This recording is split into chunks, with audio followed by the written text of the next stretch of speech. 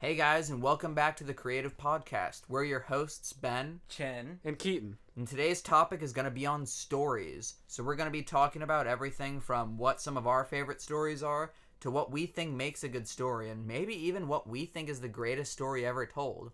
So sit back and stay tuned.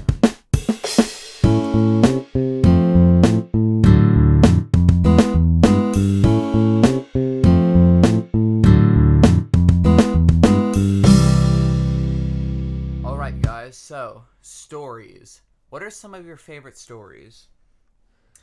well, you say stories. Do you mean books or just like stories? Well, honestly, just kind of anything. Just anything that has a story. It could be movies, it could be books, it could be even music. Like, I know some bands that have some storytelling with their music. So just really anything. I guess I can go first. I honestly prefer any kind of good struggle, like good against evil. I love those kinds of stories. Just the hope that comes from it, I really enjoy. So things like, say, Star Wars or Lord of the Rings, I'm a pretty big fan of. Some other stories, like I would say the Elder Scrolls series, if you know that, it's a video game series by Bethesda. That's pretty good. Just, I also like really any kind of sci-fi or fantasy novel. I'm honestly open to any kind of story. I like most stories that I come across. Yeah. I'm big into books. There's a lot of different book series I like. There's one called The Door Within. There's something called the Circle series, and if you read it, you'll understand why it's Circle. I'm also big into immersive storytelling. So if anybody's been to a Disney theme park or any really good, well-done theme park, you'll understand what I'm talking about, where you're put into that situation. It's like you're living in that environment. So like in Disney, they have a land themed after Star Wars, and it really feels like you're there. So that is one type of storytelling that I thoroughly enjoy. Yeah, I think I love getting immersed in a story or anything like that because it just makes it feel more real to me. Like I kind of use stories as a way to, like, I don't know exactly, but just immersion, something about it, being able to feel like you're in the world with the characters and just being able to experience, like, in your mind, just envision these cities or these landscapes, things like that. It's just really, really cool to me. Yeah. I mean, another thing I love is like if you're taking a book and making a movie out of it. There's some books and movies that don't go well together that people make, but the one movie that I really love that was made out of a Based on a book? based on a book. Yes, Yeah. thank you.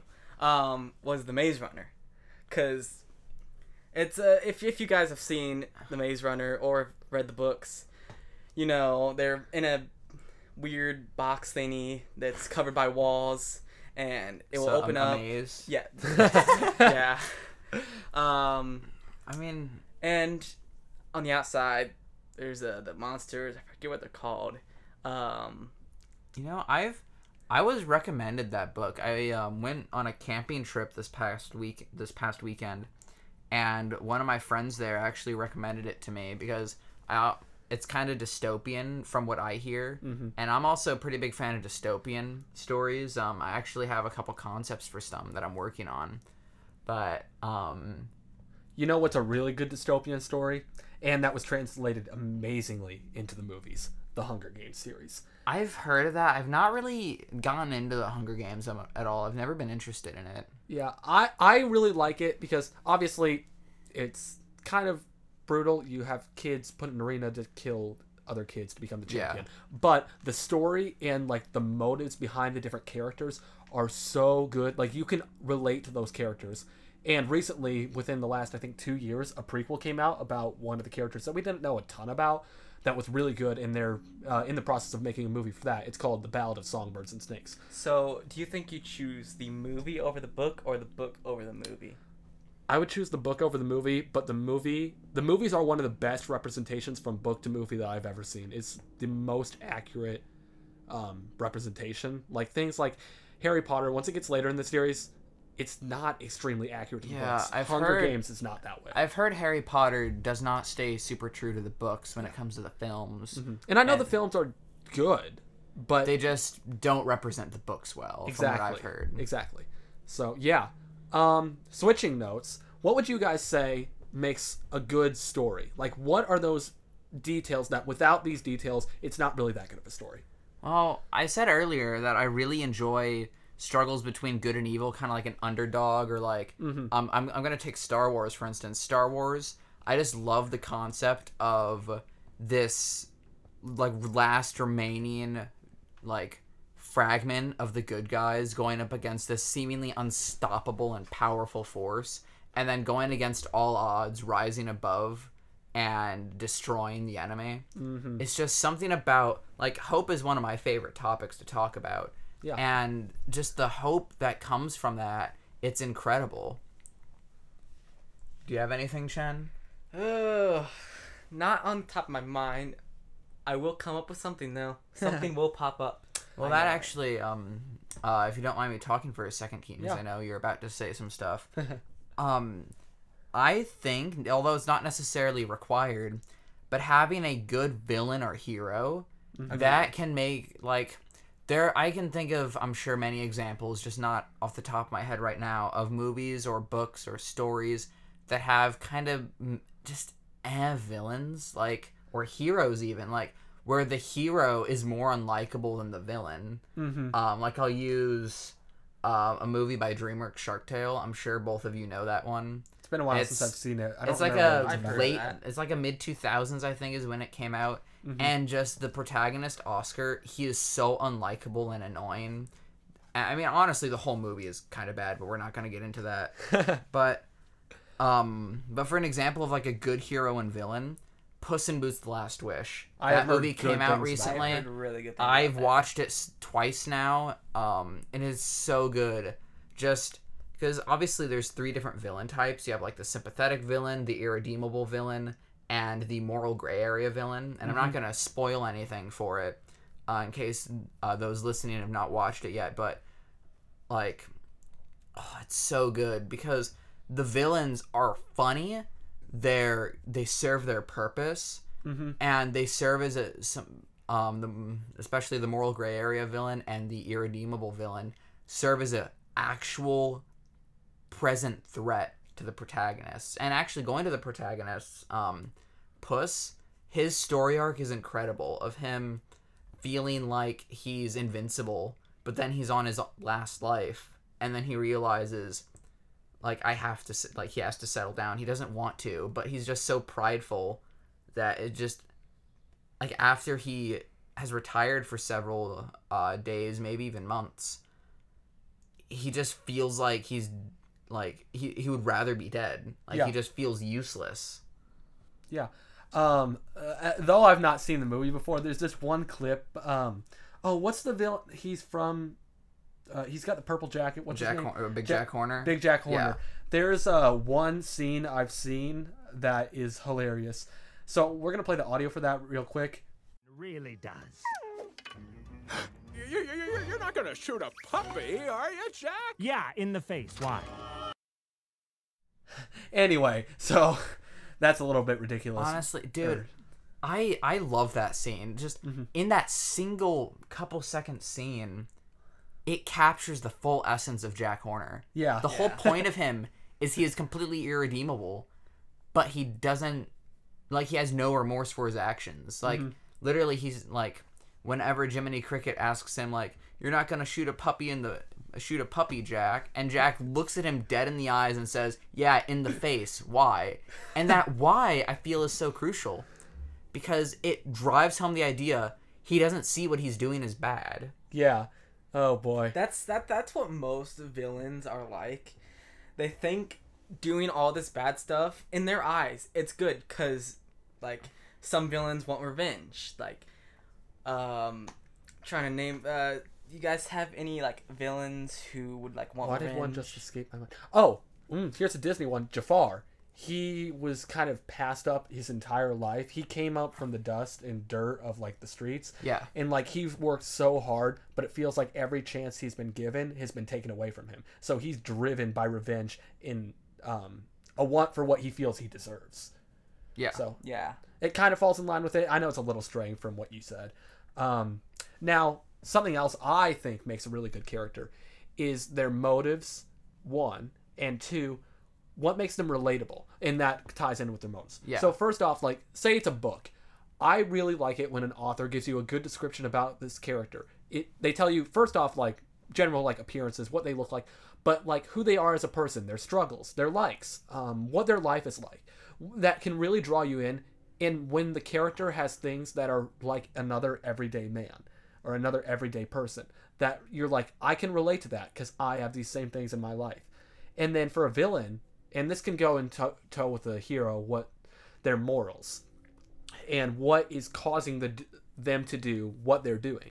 So for a hero, it might sometimes the story is just like, I have to do this because there's a bad guy, so I must save the world. Or like the chosen one trope, where it's like they're basically obligated. Hot take, I kind of dislike the chosen one trope. I mean, it's good, it serves its purpose, but because it brings in so many unintended issues, like plot armor, unnecessary plot armor, I should say. But just like, I want to see, I've seen some things about this, but a story where it's the chosen one trope, but the chosen one immediately refuses to do it. Okay, that would be something. I don't know exactly how you would handle that, but just like where the chosen one does not want to do it at all. Like they just want to say it's like a fantasy novel. They just want to stay at their farm and live their life. They want to refuse what they've been. And then perhaps maybe you you could even have it like, and then this disaster or this like villain or this, say it's like an army of evil or something, comes to their town and completely destroys it, and then they're driven out of revenge instead of an obligation to do good. Like, it changes the spin. Like, they're still, quote-unquote, the chosen. Oh, here's one. Here's a story that does something similar with the whole revenge story. Have you guys seen the newest The Batman? I've not actually seen any of the DC movies. The one that came out in 2022? Yes. Yeah. Oh my gosh. So that was such a good first movie. off, hats off to the cinematography and director. That was just phenomenal. But the whole point of the movie, and throughout the movie, Bruce Wayne / Batman is saying, I am vengeance. His whole motto is that he is vengeance against all these people who've done wrong. And I'm not going to spoil anything about the movie, but everybody who knows the origins of Batman is that his parents got killed. And he just is kind of left with this estate and is raised by his butler, Alfred. And in this story, it is very explicit about his anger toward all these crime warlords. And so his entire motive throughout the movie is living by vengeance. And to finish my thought, I have to spoil something from the movie. So this is your spoiler warning. If you don't want to know the end of the movie, if you've not seen it yet, here it is. Batman, like I said, was running on vengeance the entire time. That was his whole motivation. But in the end, in the very final fight scene, the Riddler, who is the main villain of the movie, is setting up a attack on City Hall, I believe it is. It's there was some large event going on, and he has many minions that he basically brought in through an online video. Long story, you'll have to watch the movie. But one of these minions, Batman is about to kill. He's lying on his back and just looking Batman in the face as Batman's looming over him. And the villain goes, I am vengeance. And that is immediately when it clicks for Batman, that he's been running this show the wrong way. It's not because he's wanted to help people. It's because he's been drawing on his own anger towards these bad guys.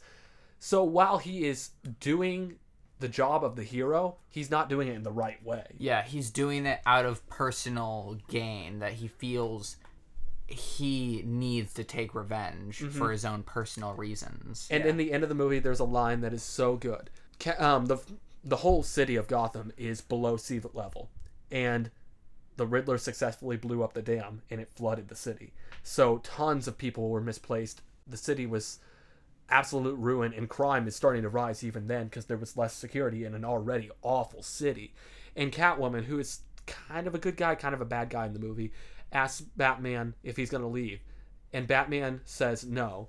And when Catwoman asks him why, he responds by saying, this city, though irredeemable, deserves a chance. Even though it's beyond repair. That is a really good line, yeah. I really like that because it really shows of how much he's grown during the movie, and then you get to the end, he says that it's like he's had a change in heart. Yeah. Even though, like, the sound of it sounds like he's still kind of iffy on the subject, which that would make sense. It would be a new concept to him, but he's willing to try. Exactly. So if you've not seen the movie, go watch it. You will not regret it. So good. So yeah, you know, I honestly feel like it's kind of the same for the Lego Batman movie. Oh, I've heard that's like the most pure adaptation of Batman, which is really good. It's like beginning, he fights Joker, all his minions and stuff like that, and then he goes Joker. He's like, I don't need you anymore. Joker flies off. Batman goes back to his cave, and just throughout the movie, Batman gets a little more, I would say, depressed because he has no more villain to fight. He has no more villains to fight. Like his main villain, Joker. He's sitting there, like wondering. That's kind of similar, I would say, with Megamind. Like, honestly, Megamind is an outstanding movie. Really, really good movie. But during it, obviously, Megamind ends up killing the hero. Yeah. But then he he has everything he wants. He takes over the city. He goes on a rampage of crime, and he gets rich. He steals a ton of artifacts. But then there's a scene where he's just sitting in City Hall in the mayor's office, and he's just contemplating what life means, because his whole life, it was, he would lose battles, he would almost win others, but he always had a purpose with the hero. It was this constant struggle. It was almost like a game to them. Yeah, and he enjoyed getting put in prison because then he could make a interesting escape. But he has no purpose anymore. Once he reached that goal he'd set, and this is the same for the Lego Batman movie, honestly, when Joker was officially gone, put away, and Batman had satisfied his desire to get rid of the Joker, both Megamind, who had taken over the city, and Batman, who had eliminated crime, just felt like they had no purpose anymore. It was always like their life revolved around this struggle against another character. So once it was gone, it was like, what is the point of it anymore? Because Megamind's whole purpose was fighting Metro Man. Yeah, and his whole character was a villain. And Batman's purpose was to fight the Joker. But once they're gone, their purpose is gone. Which I could talk about more going off topic for it, but I don't want to get into that because that would be a whole nother episode we could discuss. Agreed. But honestly, that kind of makes me think, if you could write a story, or if you're dreaming of writing a story, what would it be about? Like, what kind of themes would you put into it? Would it be an obvious conflict? Would it be... Because there's lots of different stories. We've not even touched on things like mystery. That isn't always an obvious good versus evil. Now, there is typically a driving force in both directions. It's more of a... Yeah, it's not as obvious, because the good guys are trying to figure out who the bad guy is, while the villain is in the shadows. He's trying to, like... A lot of the times there's, like, a bad guy pulling strings for different things. Like, they're quietly manipulating things, and the good guys are like, what is going on? Who's behind this? So, in writing your own story... if you've written a story, or if you're going to, where do you want to go with that? Is it going to be a very clear good versus evil? Are you going to put a ton of depth and detail into your characters, why they are who they are? Or is it going to be a kind of, mystery where there's not like a clear good versus evil, and it's more like a slice of life type of story. Is that what you mean? Yeah. I mean, I have I have a story I've been working on for well over a year now. I'm not gonna talk too much about it because I want to kind of save any details about it. But it's a sci-fi, like a zombie apocalypse type story, and I want to make it less so with a clear antagonist and more so about surviving. Yeah. I want to make it like there's going to be a clear antagonist. I have a ton of the story put down into words already, not as like a book, just the information. But I'm really excited to take it somewhere because, like I said, I enjoy a good versus evil story about good rising up against evil against all odds. But I also just like a good slice of life, like just a genuine, just like a struggle, like man against nature. Those stories are always really, really good in my opinion. Agreed. Yep. Yeah, especially like how you're talking about it. It's nice to the good versus evil stories. They can be written so well, and it's so nice. They can be so good, and you can enjoy them. But it's also really nice when an author, a movie writer, producer, whatever, makes a story that's different from the rest. The driving plot, either it's not obvious or it's so different from everything else you've seen. It's refreshing. It's refreshing to see a new idea. And sometimes some of my favorite stories are those stories that do something different than anybody else has done, or that barely anybody else has done. So yeah, Chen, do you have any input? I know we're kind of leaving you out. Well, that's all right, because I'm not really the biggest. I'm not really too big on story writing because I'm not the writer type. But I feel like a little key in of what you just said. Adding on to that, you need a good writer, like for movie, TV show, books, anything like that. You need those good writers to write something good. For like example, The Flash, which I love.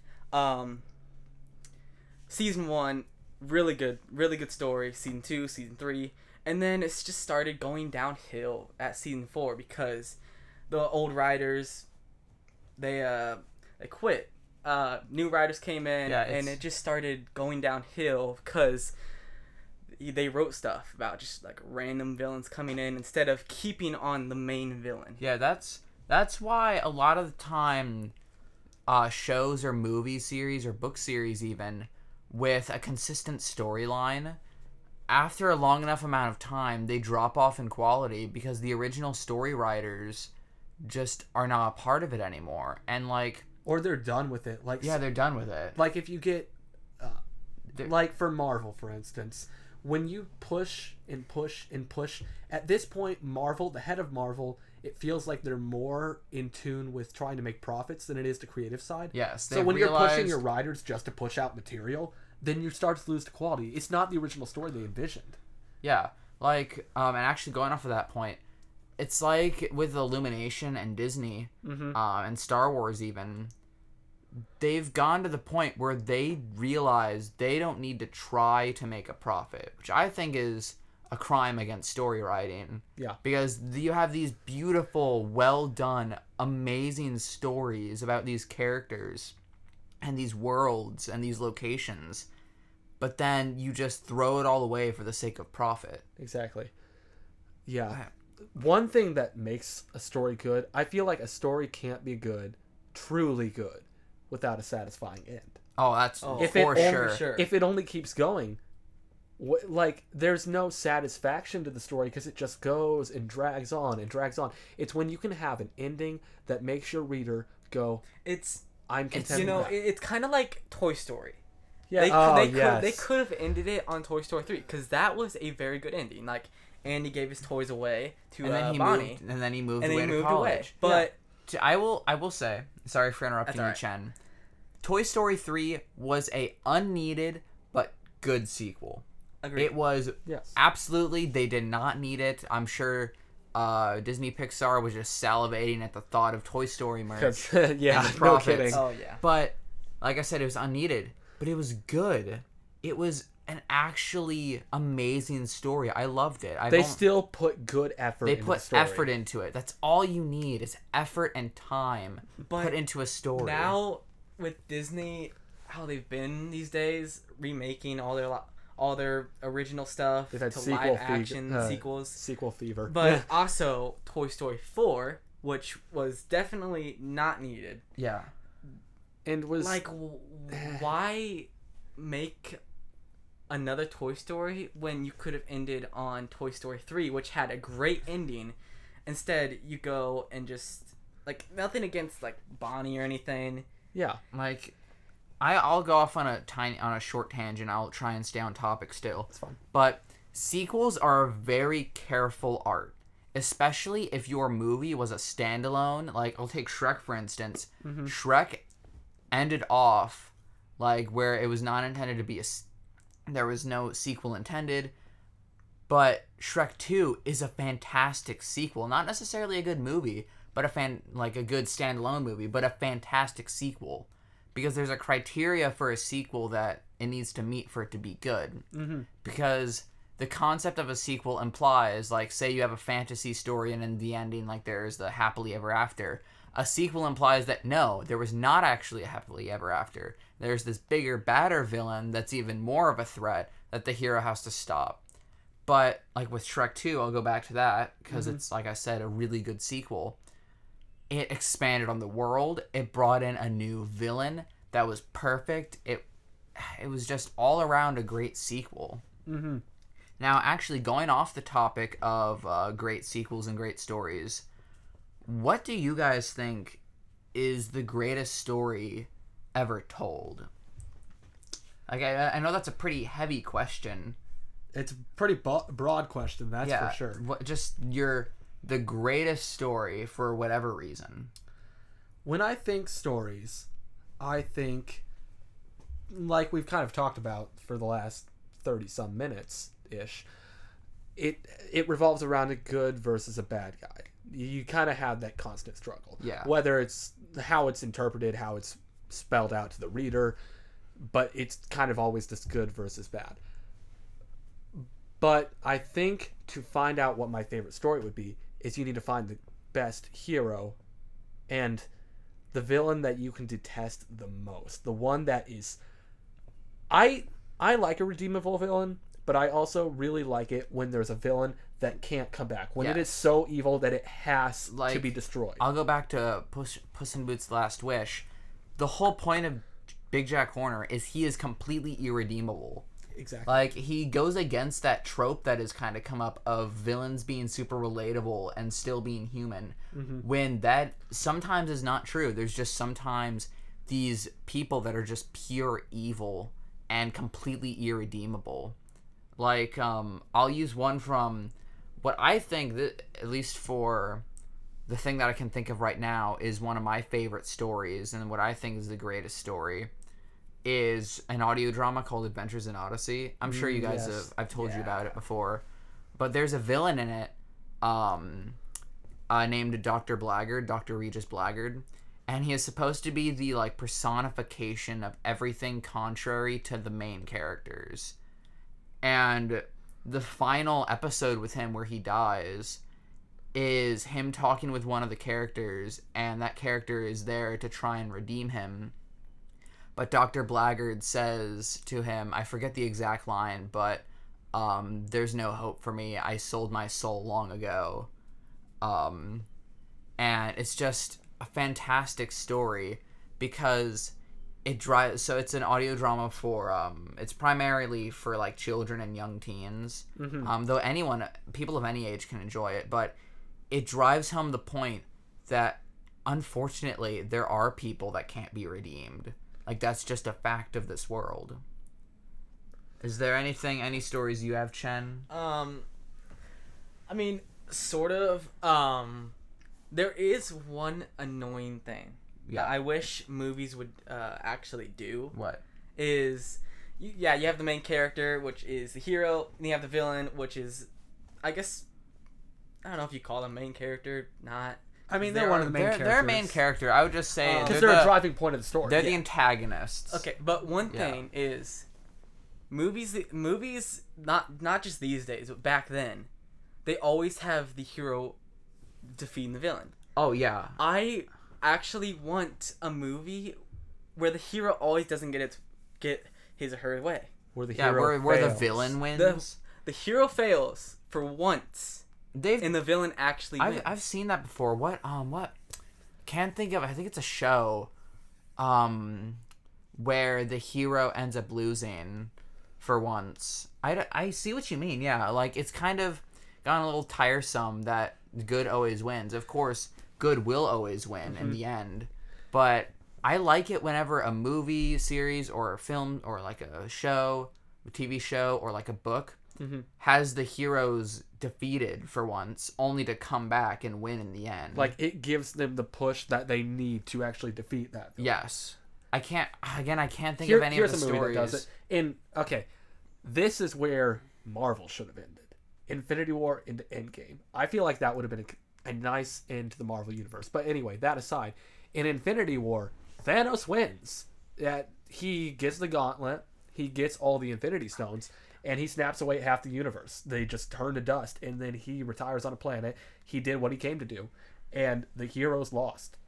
Of course, I think like the Endgame though, that scene in Endgame near the end where Captain America is all by himself wielding his shield and Mjolnir, and he's standing there staring out at Thanos' mass army filled with just thousands upon thousands of men and machinery and flying enemies and Thanos himself, and I forget the name of his like right hand men, whatever. What are they called? I forget, but yeah, Yeah. I know who you're talking about. And he's standing there and he's ready to take them on.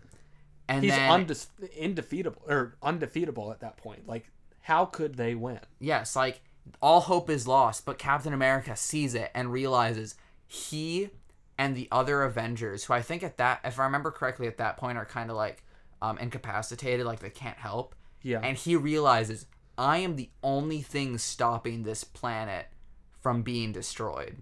But then he hears a sound and he turns around and sees a portal from Doctor Strange open up as those he thought was lost steps through. And it's this fantastic scene where just progressively more and more portals open up as everyone that had died in the snap or had been turned to dust or whatever it was comes back. And the score perfectly complementing it. And then the final part of that where Mjolnir flies into his hand. I actually don't think he was holding it at the time, but it flies into his hand. He's standing there and he's ready to fight, and he goes, Avengers. He calls Mjolnir Like, he in. calls Mjolnir in. It hits his hand. He pulls back. And then he yells Avengers. And then he stares directly at Thanos and says, assemble. And they all charge forward, both sides coming towards each other. And then another thing I love about that is you have the original Avengers theme playing in the background while they're running It's towards so the army. good. That would have been a beautiful ending to the MCU. It would really have. would've. Honestly, but of course, the MCU is not going to stop making movies. They need/want the money. Yeah. But I just want all three of us just give one example of what you think is like your favorite story. Just what is your absolute favorite story? Well, I personally love Diary of a Wimpy Kid. I love the books. I've read almost every book, and I've seen the movies, and they're really good movies. I won't get into that. That'll be saved for another time. Yeah. What Okay. about you, Keaton? I would say that my favorite and what I think is one of the best stories of all times is the Lord of the Rings books. Oh, for sure. An amazing trilogy, great story arc, amazing characters. I love it. I mean, I haven't really watched it in a while because I haven't had the chance, but one of my favorite fantasy stories would have to be Tales of Arcadia. Specifically the first part of the trilogy, Trollhunters. So good. I absolutely adore it. But I think we need to stop for a second, guys, and consider the true greatest story. Why it's so great is because it really happened. It was about 2,000 years ago that it happened. This group of people named the Israelites were under oppression from the Roman Empire, and they had been longing for someone to come and save them. And they thought it was going to be some glorious grand entrance of this savior, but it wasn't. It was a baby that entered the world through a virgin named Mary.